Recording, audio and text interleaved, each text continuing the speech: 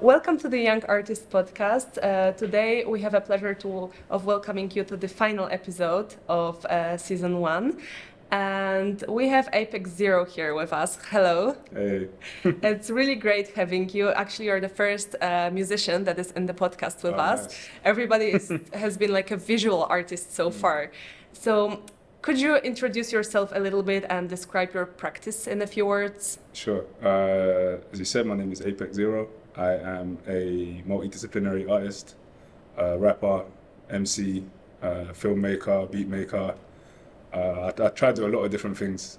But yeah, a lot of it comes out of hip hop culture, some bass music culture, and yeah, kind of stems out of my love for hip hop music and hip hop culture. I'd say it's quite socially engaged work, and the stuff I'm doing now is very much about trying to bring together the different elements of the things that I like to do in terms of medium, in order to kind of push the message I have in a way that I haven't maybe done previously. So trying to bring elements of myself and elements of my work, build communities around those things, do a lot of collaborative stuff, to maybe bring in things that I don't have the skill to be able to do. Yes. Which then also gives myself the opportunity, but gives the project maybe a greater layer of depth, because more people have submerged their energy into the project. And I think that as a methodology is something I'm really starting to enjoy and really see the value in. Yeah, it's really amazing. When I was doing my research, I saw that you really collaborate with different artists, and it's not only about music, it's also about visuals. How do you approach this sort of collaboration?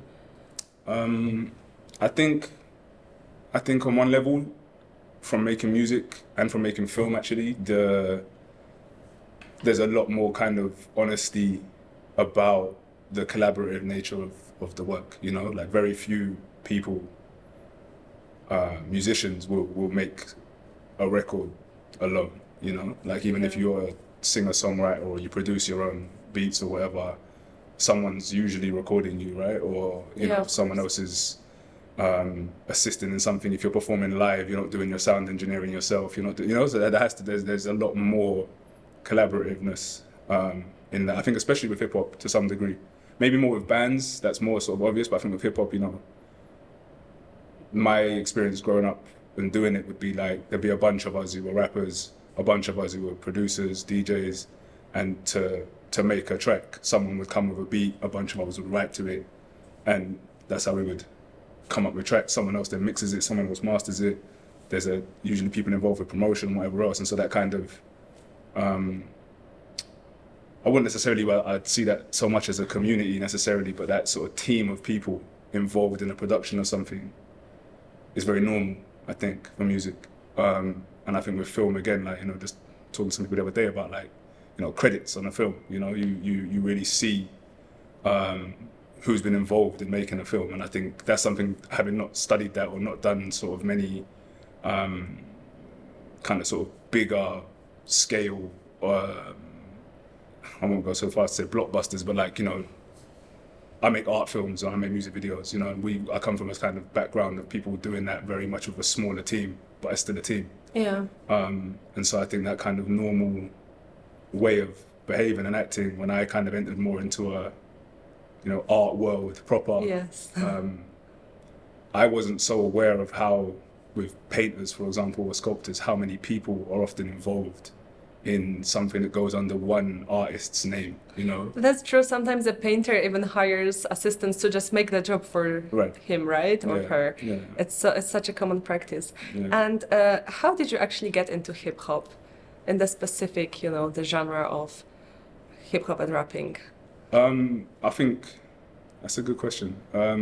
It's generationally, I think I'm relatively young compared to some of the sort of like pioneers of hip hop. And I think for me, it was a lot more mainstream in this country when I was really getting into it. We're kind of talking like sort of 99, 2000, 2001 it was very established as a genre and as a culture. And I think me growing up multi-heritage in this city, hip hop was a way for me to kind of really connect with my blackness. And a way for me, it just spoke to me in a way that a lot of other things didn't. And so my brother used to be a DJ, and he'd have these guys coming around, garage, not hip hop. And they would come around and just come to the yard and do sets, what we call sets.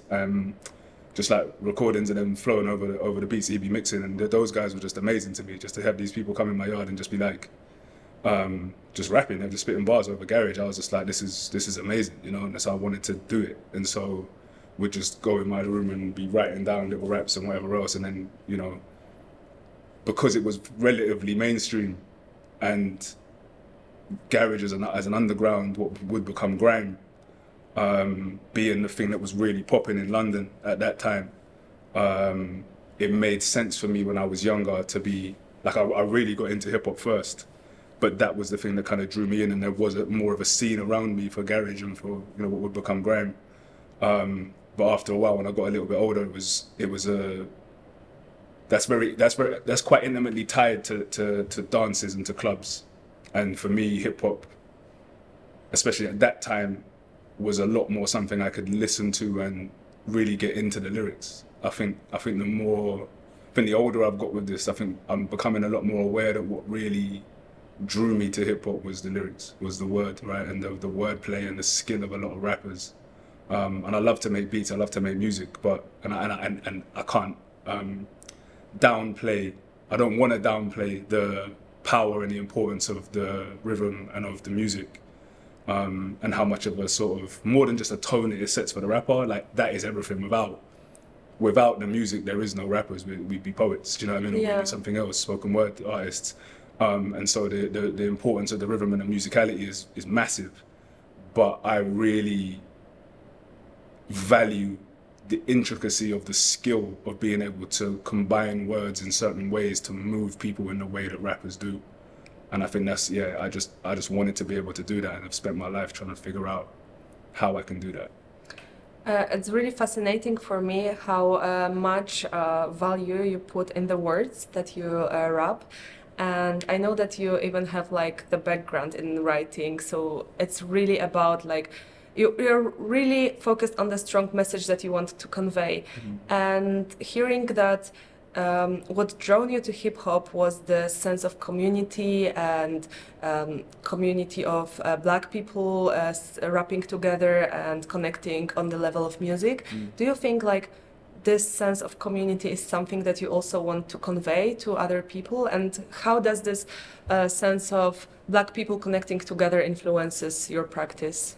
It's like deeply central to it.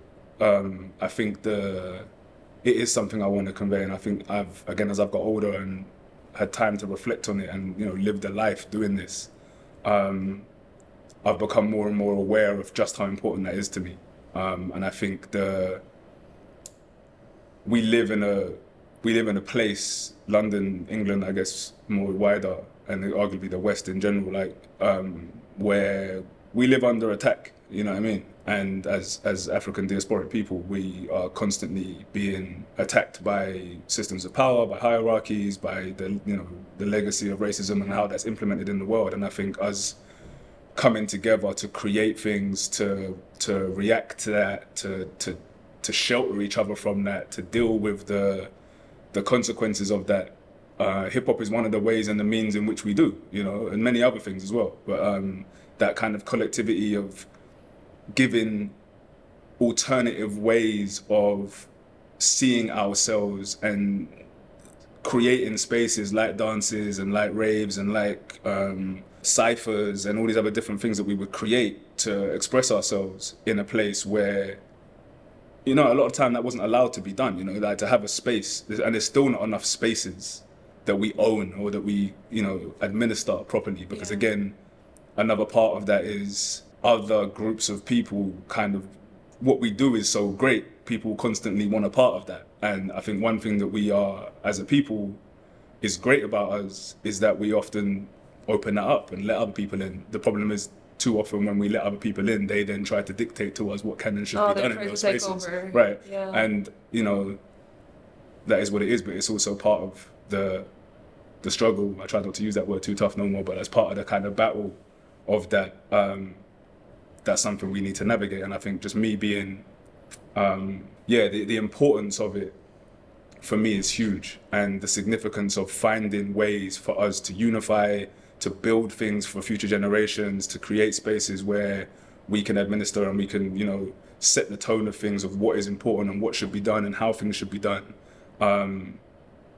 It's deeply important to us as a people. And again, I think what people don't appreciate enough about hip hop, again, because of the way it's portrayed a lot of the time to other audiences, is that it's not just something that is for entertainment, or it's not just something that can be sold as a product. Of course, like, you know, the materialism that's combined to the music industry is not necessarily inherent in hip hop. Do you know what I mean? Like, there's definitely this kind of hustler mentality and this kind of commercialized getting money, and again, it's tied to a struggle of people who sort of historically have been denied wealth, right? Every time we've built things in the West, in Europe, in America, too much of the time those things have been destroyed and taken away from us.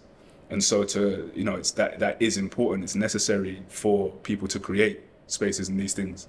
But that community vibe, that, you know, coming together to stop violence, not enough people recognize that that is the core essence of hip hop. It you know, a battle, whether that was dance battle, rap battle, DJ battle, was a way to stop people from having to settle disputes with violence.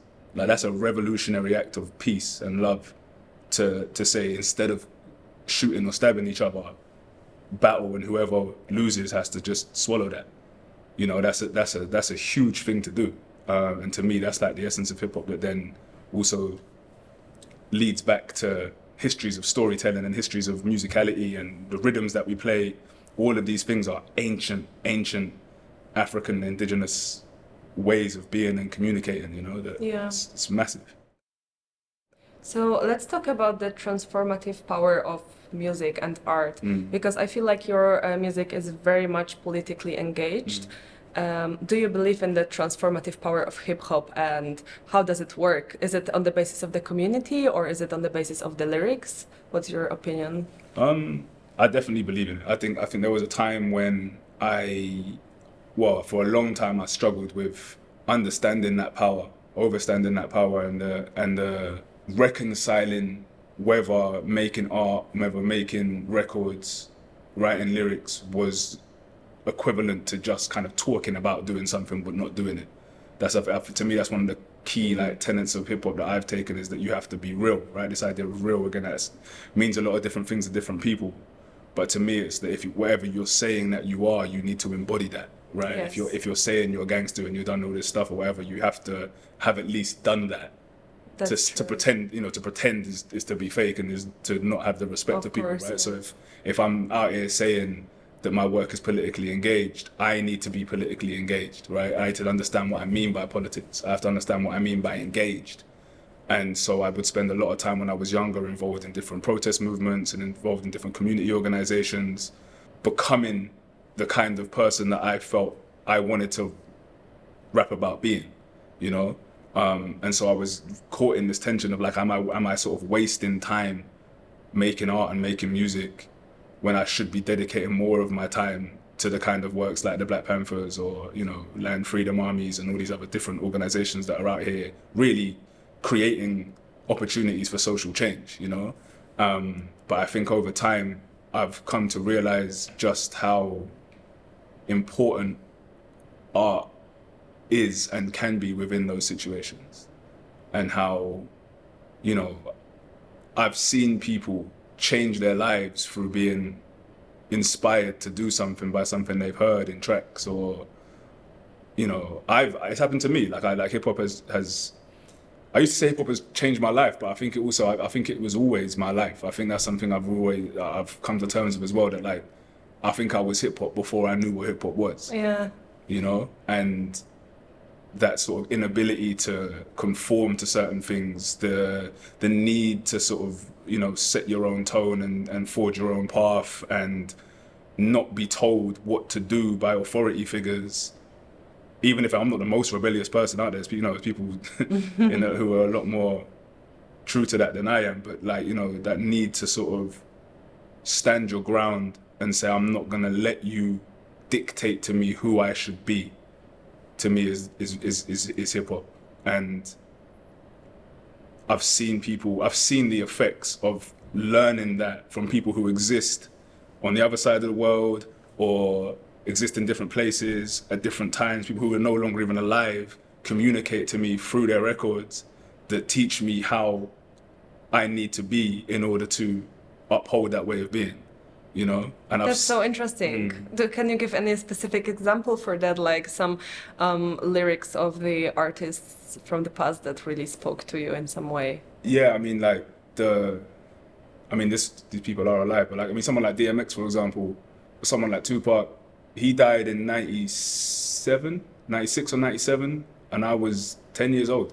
Even when I was listening to them tracks at the time, or I was just getting into it, even though I don't understand exactly what they're saying, you can feel the vibe. Do you know what I mean? Yeah, and then the older, it's wild to me as well that I'm now more than 10 years older than Tupac was when he was murdered. And I've listened to his tracks as a 10-year-old, as a 15-year-old, as a 20-year-old, 25, 30, 35-year-old, and they change from as my perspective changes. First it was like the energy of the music, now it could be the real lyrics. Exactly. And actually now I look back at it and I'm baffled by how someone that age could do so much with their life, you know what I mean? And I think now, in my 30s, it's wild to think of some of those records that I love so much was made by 18, 19, 20, 21, 22-year-olds. Like, they were so young and had lived so much and done so much and been through so much and, grew up in war zones. And I'm trying to think of specific lyrics that really sort of stick with me. But yeah, for some reason, I can't think off the top of my head, like, a specific lyric. Has he always been the role model in the hip-hop world? To a degree, but, like, there's so many. Yeah. There's so many.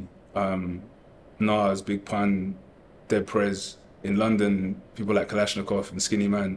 Chain of Command is another group people might not know as well, but yeah, Caxton Press. These guys that, like, people either far away or people who are my peers and they're in the scene over here. Lyrically, just incredible. And when you're young and you're coming up and you're learning about these things, to hear someone say something like, I don't want no computer chips in my arms. I don't want to die by a nuclear bomb. I say we all rush the Pentagon, pull out guns and grab the intercoms. Like, yeah, propaganda by Dead Prez. Like, these lyrics, like, they shaped who I am, right? This idea of being uncompromising, and I learned, like, who the Panthers were and who Marcus Garvey was through Tupac and through Dead Prez. And when you, I don't know what those names mean, so I have to go and look them up. You know what I mean? I get to talk to the elders about it and who these are, and then I got to go and read the books, and then I got to do the learning. It's like that transformed who I am. Yeah. Do you know what I mean? And that those lessons that they've embedded in those tracks for future generations, that's our generation's, ancient storytellers, or our generation's internet. You know what I mean? Like, and yeah, talking about the names, what does Apex Zero mean? So it's the apex is like the highest point, right? The like a peak. The peak, yeah. And the zero is the number, which a friend of mine really put me onto the meaning of the significance of zero as the middle point between positive and negative. It's the true beginning. Right, one is not the beginning, the zero is the beginning. It's also circle, right? And so infinite, the zero is infinite. If you have you'll know this better than I do, but like you have any given length that could be described as like from zero to infinity. And so this kind of zero to the apex, encompassing all things. Oh, okay. Is and they kind of play off each other as well, because it's very poetic. I try. Because then also the zero can also be the the zero can also be infinity, right? Yeah. They can be interchangeable. So often, sometimes I would say zero apex as well as apex zero. And just to me, it's about balance as well, of this kind of trying to not be too much of anything, but trying to be this zero between absolute positive and absolute negative, to see things as they are, to be, you know, almost in a kind of Buddhist sense of just sort of like neutral, but also striving to be the best and the highest of what I can be. Yeah. You know, so and it again, the meaning also has changed over years, because the more I learn about these things and the more my perspective shifts, I realize that I'm doing things that I might not have even known I was doing consciously with that Yeah, name. of course. And about revealing personal things while you rap, how do you feel about overcoming the fear of maybe showing too much of yourself in art? Is that something that you struggle with, or you just the lyrics come to you and you just want to say it? No, I do struggle with that. I think some of my favorite artists are those people who can be extremely candid, you know, and extremely open with their lives. And I think there's something really powerful about an artist being able to expose themselves to the world. That rawness and that, you know, to be brave enough to expose yourself requires a certain level of vulnerability. And you have to let your guard down. And I think something a lot of rappers struggle with this idea of, you know, I think, you know, there's no question that there is a sort of a masculinity, a certain type of masculinity associated with hip hop, of just kind of having to be hard and having to be strong. Whatever those words even mean, you know, which is about protecting your vulnerability. You can't be seen to be soft. You can't be seen to be weak. You've got to be better than everybody else. It's competitive, all this other kind of stuff, which I really struggle. I struggle with that also. And so kind of finding the balance between these things is something I've spent a long time wrestling with. But I think there is an extreme power in opening yourself up like that. And I think a lot of the best artists do that. For me, I do think there's also like a very spiritual process in creation and in lyric writing, and a lot of the time I'm not sure how conscious I am of what I'm writing. I know I might have something I want to say, but the way that it's said and the way that things come through, the way that, like, if you're writing to a specific beat, the beat is arguably being interpreted by you and into your flow and into the words that you're doing. It's like there's this collaboration with the world and with the universe and with the spirit that I don't entirely know how that works, you know. And so I feel like a lot of the time I'm interpreting things, and I thought I was rapping more about things I wanted to say and things I wanted to do, and to spread a specific message, and talking about the world around me as well as my own life. And I think, having done the latest project especially, I'm looking back and realizing everything I had done was about me, even if it was about other people, because the things I've seen and the things I've had to go through and have gone through and been lucky enough to go through, have all led me to the point where I'm doing what I'm doing now. And I'm looking back at my previous work and being like, that was how I felt at that time. Even if I don't agree with some of the things that I said, that's who I was. And that's that stage of growth and development that I've had to go through to come to where I am now. And yeah, a lot of it is about learning. I think I learn so much about the world through writing about it and through making music and art about it, that I think it's the main way that I understand what's going on in my life, is by making work about it. Please tell me about your recent project, the Drama Warriors Storyteller. Yeah, I thought it's been a real honor to kind of be the person through which this work has come into the world, and it's been a real lesson about culture and about history and about making. And yeah, I feel like it feels very much like everything else I've been through in life has led up to this project, and that almost like everything else was training, the skills, the different mediums I can bring to it, the people I've met, has all led up to this project. And you know, this idea of it's based very much on Chinua Achebe's work, or at least his philosophy or outlook on storytelling. He talks about the drummer being the person who brings forth the people, the warrior goes forward and fights the war, and the storyteller outlives the other two, records the history for future generations to give meaning to the suffering of those people who live on. And when I heard him say those words, having already read quite a bit of his work, I realized that's what I had been trying to do most of my life, or at least most of the time I've been making this work, is to try to embody all of those things, using the music and the rhythm to bring people in whilst embodying it and fighting to make the world more habitable for my people. But then the artwork lives as a record to be able to say we were here and this is how we lived and this is why we did what we did. And I think that's, yeah, again, that's like, to me, that's immensely powerful to have someone, again, of a previous generation, maybe that's the example of someone who's no longer alive, passing on this information to me and being like, this is why we do this. It's not just to entertain, it's not just to make stuff to dance to, it's a continuation of an ongoing fight. But not only the fight, I think that's the thing as well, for a lot of my life, and I've been kind of focused on fighting for us to improve the situation that we live in. But that specific fight is only kind of 500, 600, 700 years old, which of course is a long time. But in the history and the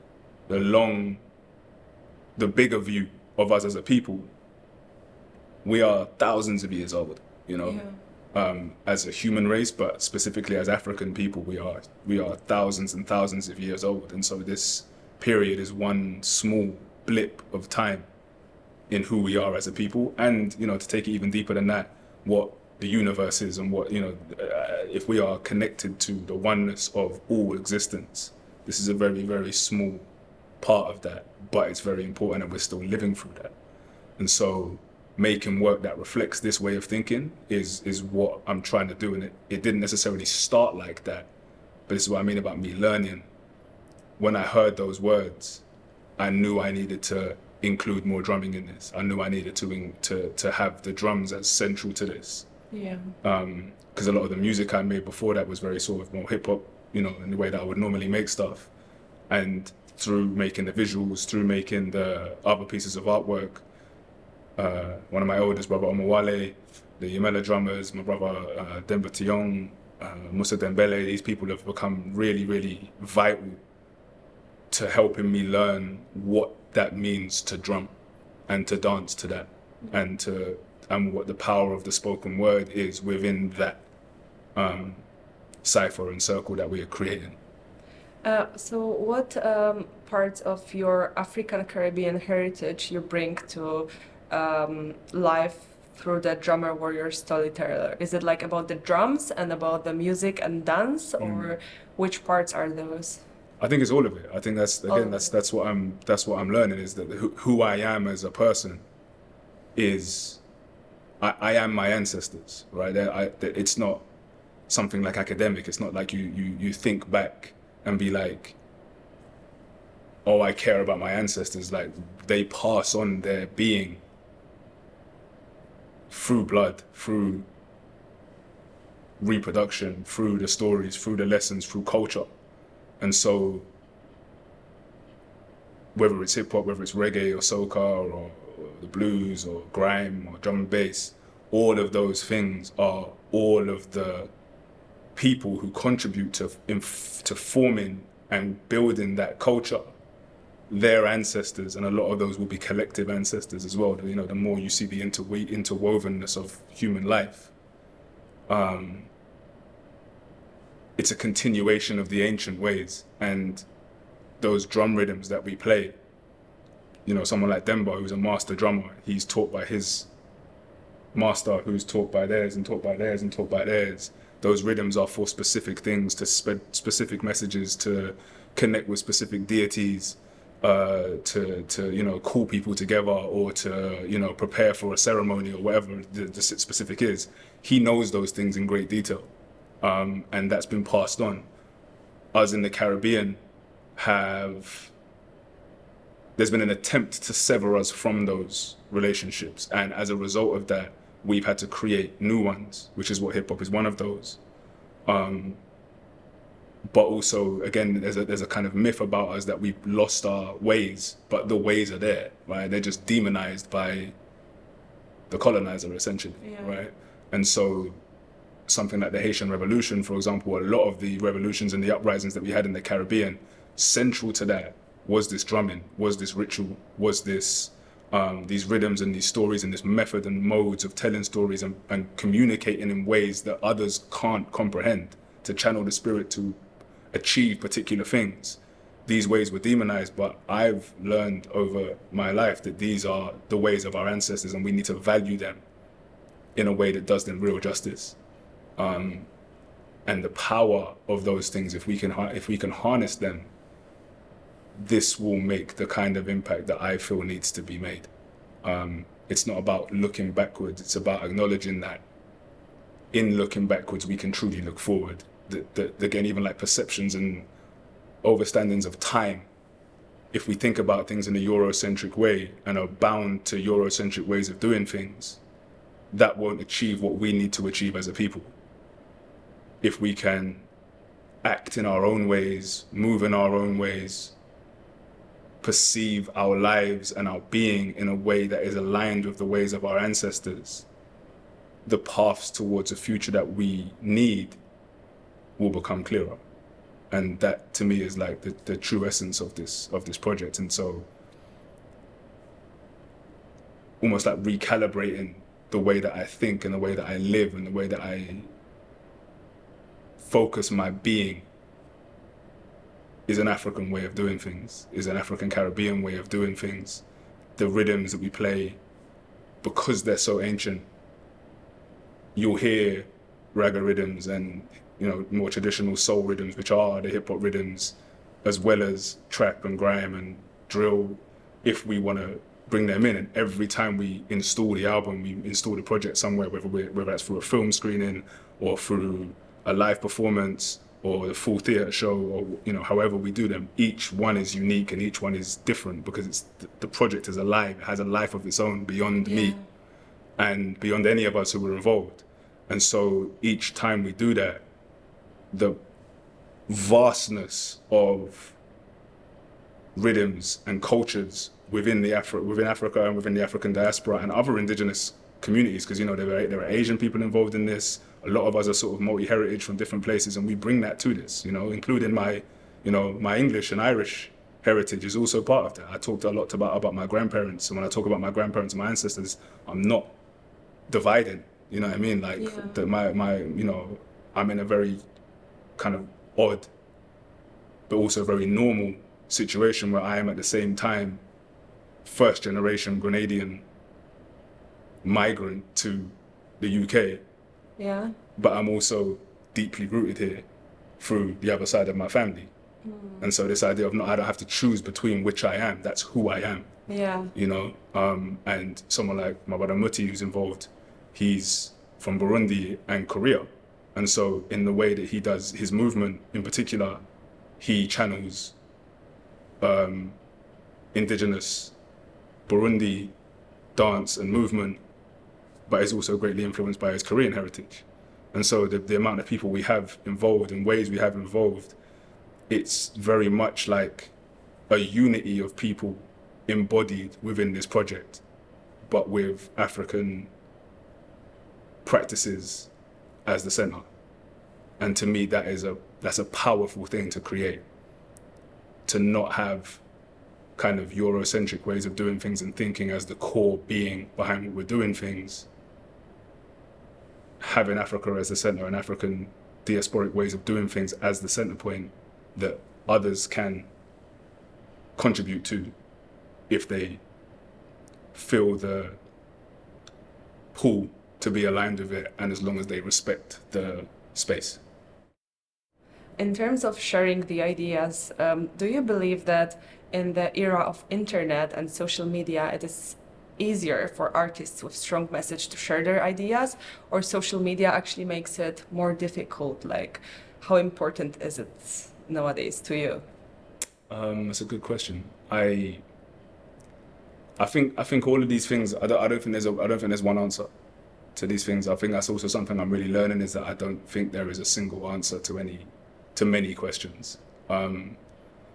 And so I think on one level, social media can be a great tool for people. I think, those people who have really learned how to use it can really sort of get a message out there. I know when I was younger, it felt very much like a lot of the work I was making was about exposing the lives that we lived to more mainstream audiences, because it wasn't spoken about. This idea of like representation on TV or radio or something like that. I felt like very much the media of that time in the kind of late 90s, early 2000s was very orchestrated, right? To create a particular way of perceiving any given place. Yeah, that's so true. Right? It was so Britain had a very clear way it wanted to be perceived by the rest of the world, and its media reflected that, and we weren't part of that. That's very true. Right? And so a lot of the work was about demonstrating to ourselves and to others that we are also here. Something like NWA, where they call themselves ghetto journalists almost, do you know what I mean? And this idea of being like, there's America as America is told to the rest of the world, but then there's the hood. They don't talk about us. They don't show that we exist, but we're here, and these are what our lives are like. I feel like that has changed drastically because of social media and because of the internet, right? That people can sort of demonstrate, and actually in many ways, everything is now on display, and kind of everyone is telling their own story, right? However, that is also now becoming orchestrated, right? And there are a handful of companies really who have complete say over how YouTube works, how whatever other app works, right? And these algorithms and these other things of sort of controlling these things. And I think on one level, we're all kind of being, or many of us who actually engage in it are having our own way of perceiving the world told to us through the internet and through social media. And so if everyone has their own individualized, cultivated way of thinking the world is, which is being communicated to them through their device, are you really spreading a message, or are you really getting a message out there, or is it just reaching the people who those companies want it to reach so that they engage more with those apps? Yes. Do you know what I mean? I think it's a lot more complex than a lot of us appreciate. Yeah, I agree. They sometimes just push into our face like the people that we don't necessarily want to see or we're interested in. Right. But they are just more popular or more, orchestrated, as you said. Yeah, but also there's a lot of work that has shown, there's a particular term for it, but it's something like the power of negativity, right? So like it's not even that you're shown the stuff that you will like, you're shown the stuff that you won't like, because people comment more on stuff they dislike than on stuff they do like. That is the power of hate, isn't it? Exactly, right? And so I think it also contributes to so many people feeling like their way of being is under attack, because they're shown, whether you're whether, I don't want to specify any specific groups, but lots of groups of people feel like they are under attack because they see and are told that they're told that social media is the world, right? And that whatever you're seeing now is a representation of what is happening in the world. And almost in many cases, that is that your way of life is under threat. And so you must engage more in this to fight this battle on the internet with the group that is threatening your way of being. Yeah. And now everyone's just fighting and arguing on the internet. Whereas like when you just take that moment to kind of come off that and walk around in the world, much like when I was young, what was happening on the television did not reflect what was happening in the real world. And equally, what is happening on your phone or your device is not necessarily what's happening in the rest of the world, That's true. Like recently, everybody went crazy for the submersible, right? And there were so many more important things happening in the world, but sort of this topic took over.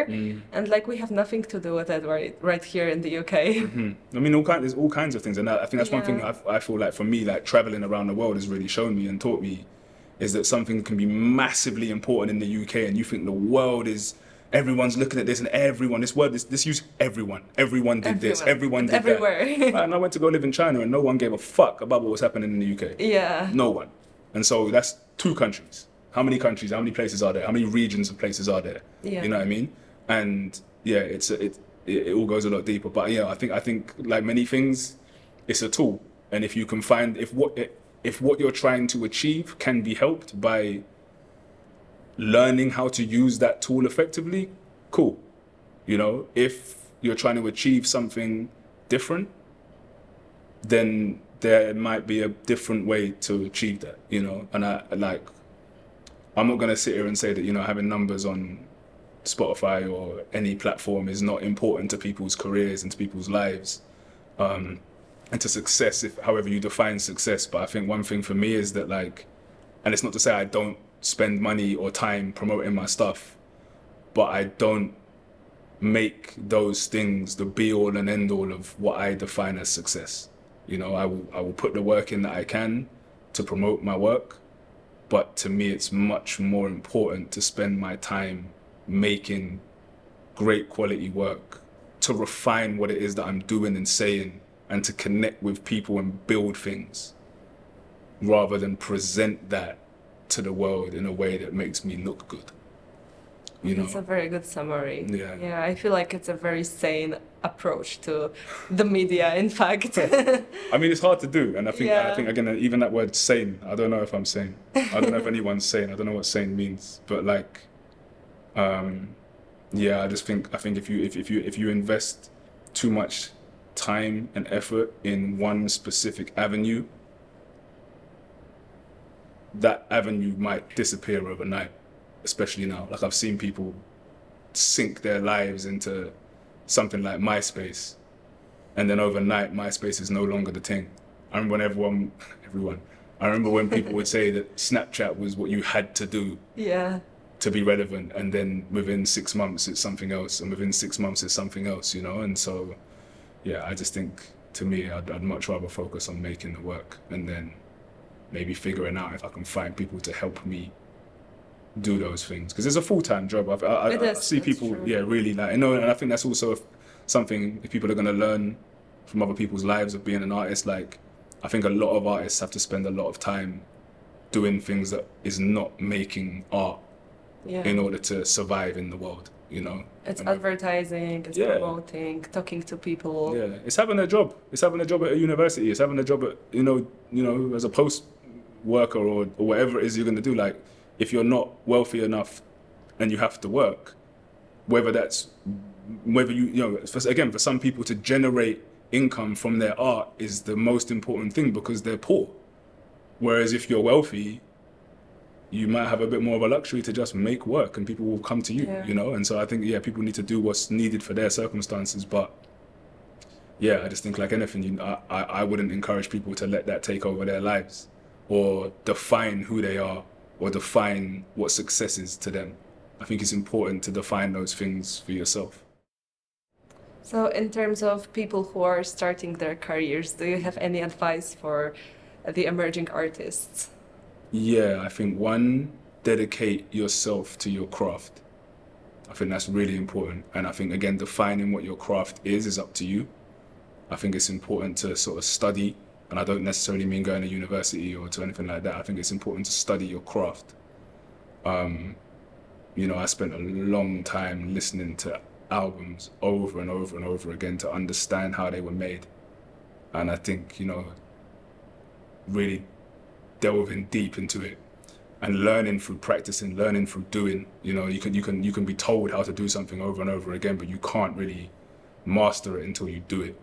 And I think seeing that as a lifelong pursuit is the only real way to do that, you know? And it can change, it can develop, it can grow. That's the point of how you define something for yourself. It's not like, I'm gonna do this, I'm gonna stick to that and only that for the rest of my life. It's learning what that is will be your choice and your journey. But I think something I wish I had learned earlier is that if you can kind of figure out where you want to be early, the path to get there becomes clearer. You know, so if success to you, or, you know, a good life is, you know, selling paintings for 10 million every time or something like that, cool. There's a way to do that. There is ways to make that happen. If that's what you want to achieve and you set that out, the path to get there will become clear to you. Eventually, you will have to do things that you might not be willing to do. And you have to also learn where to draw your lines and be like, I'm not going to do that. And if you say I'm not going to do that, you might not get to that thing, but there might also be another route to get there. But at least it's clear, right, which route you need to take. I think a lot of my life I spent time not really quite knowing what I wanted to achieve. I was just kind of doing things. You know, I wanted to make music, so I know I made music. I wanted to learn how to, you know, change society. So I needed to understand what society was. You know, so I was kind of going from thing to thing to thing to thing, and that's what I mean about the training. I feel like I'm at a point in my life now where I know what I want to achieve a lot more clearly, and so I can figure out what I need to do. Whereas I think some people I know who've been very successful, and I don't necessarily mean making money or having a particular type of career. I mean people who've achieved the things that they wanted to achieve. They knew what they were striving for, and they went for it, and they went for it with conviction. You know, and that's not easy to do. Not a lot of people have that vision. That's true. But I think that's a very useful and great advice. You're welcome. Thank you. And the last question, which I think will be really interesting to most of the listeners. First writing lyrics, then composing music, or first composing the music and then writing lyrics? It can be either. It changes. Okay. Yeah. So sometimes there's been times when I've just written, especially like something like a piece of poetry, for example, and then fit the music to it. Or most of the time I'd say someone will send me a beat, or I will make a beat and I will write to that beat. But then it also, that often isn't the final thing that comes out of it. Do you know what I mean? You will always, in the mix or in the version, like for example, that track Seventh Dimension I put out recently, that was a completely different track. I'd made the beat maybe 10 years before.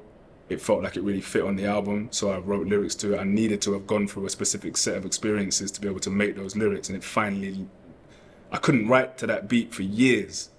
And then eventually I had a set of circumstances in Venezuela, in the Amazon, where the original sample also came out of the Amazon. And it was almost like I connected to that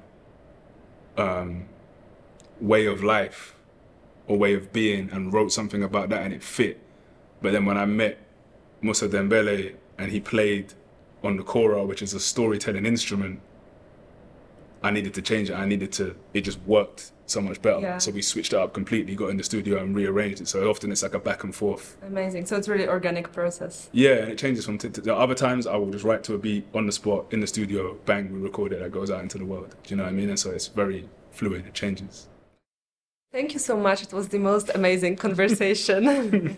Thank you. I really enjoyed it. Thanks for joining us in the Young Artists podcast, and to all the listeners, listen to Apex Zero on YouTube, Spotify, Apple Music. Did I forget something? It's everywhere. I hope it's on some platforms that aren't as famous too, so I like. Okay. It's funny, when I was younger, I refused to put my stuff on those platforms, and then at some point I was like, you know what, some people only listen to their stuff on there, so. Okay. So some other things as well, so hopefully you can find it.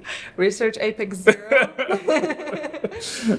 And thank you very much for listening to us, and this is the final episode of the season 1, and we will really surprise you with some fun stuff in September. Bye.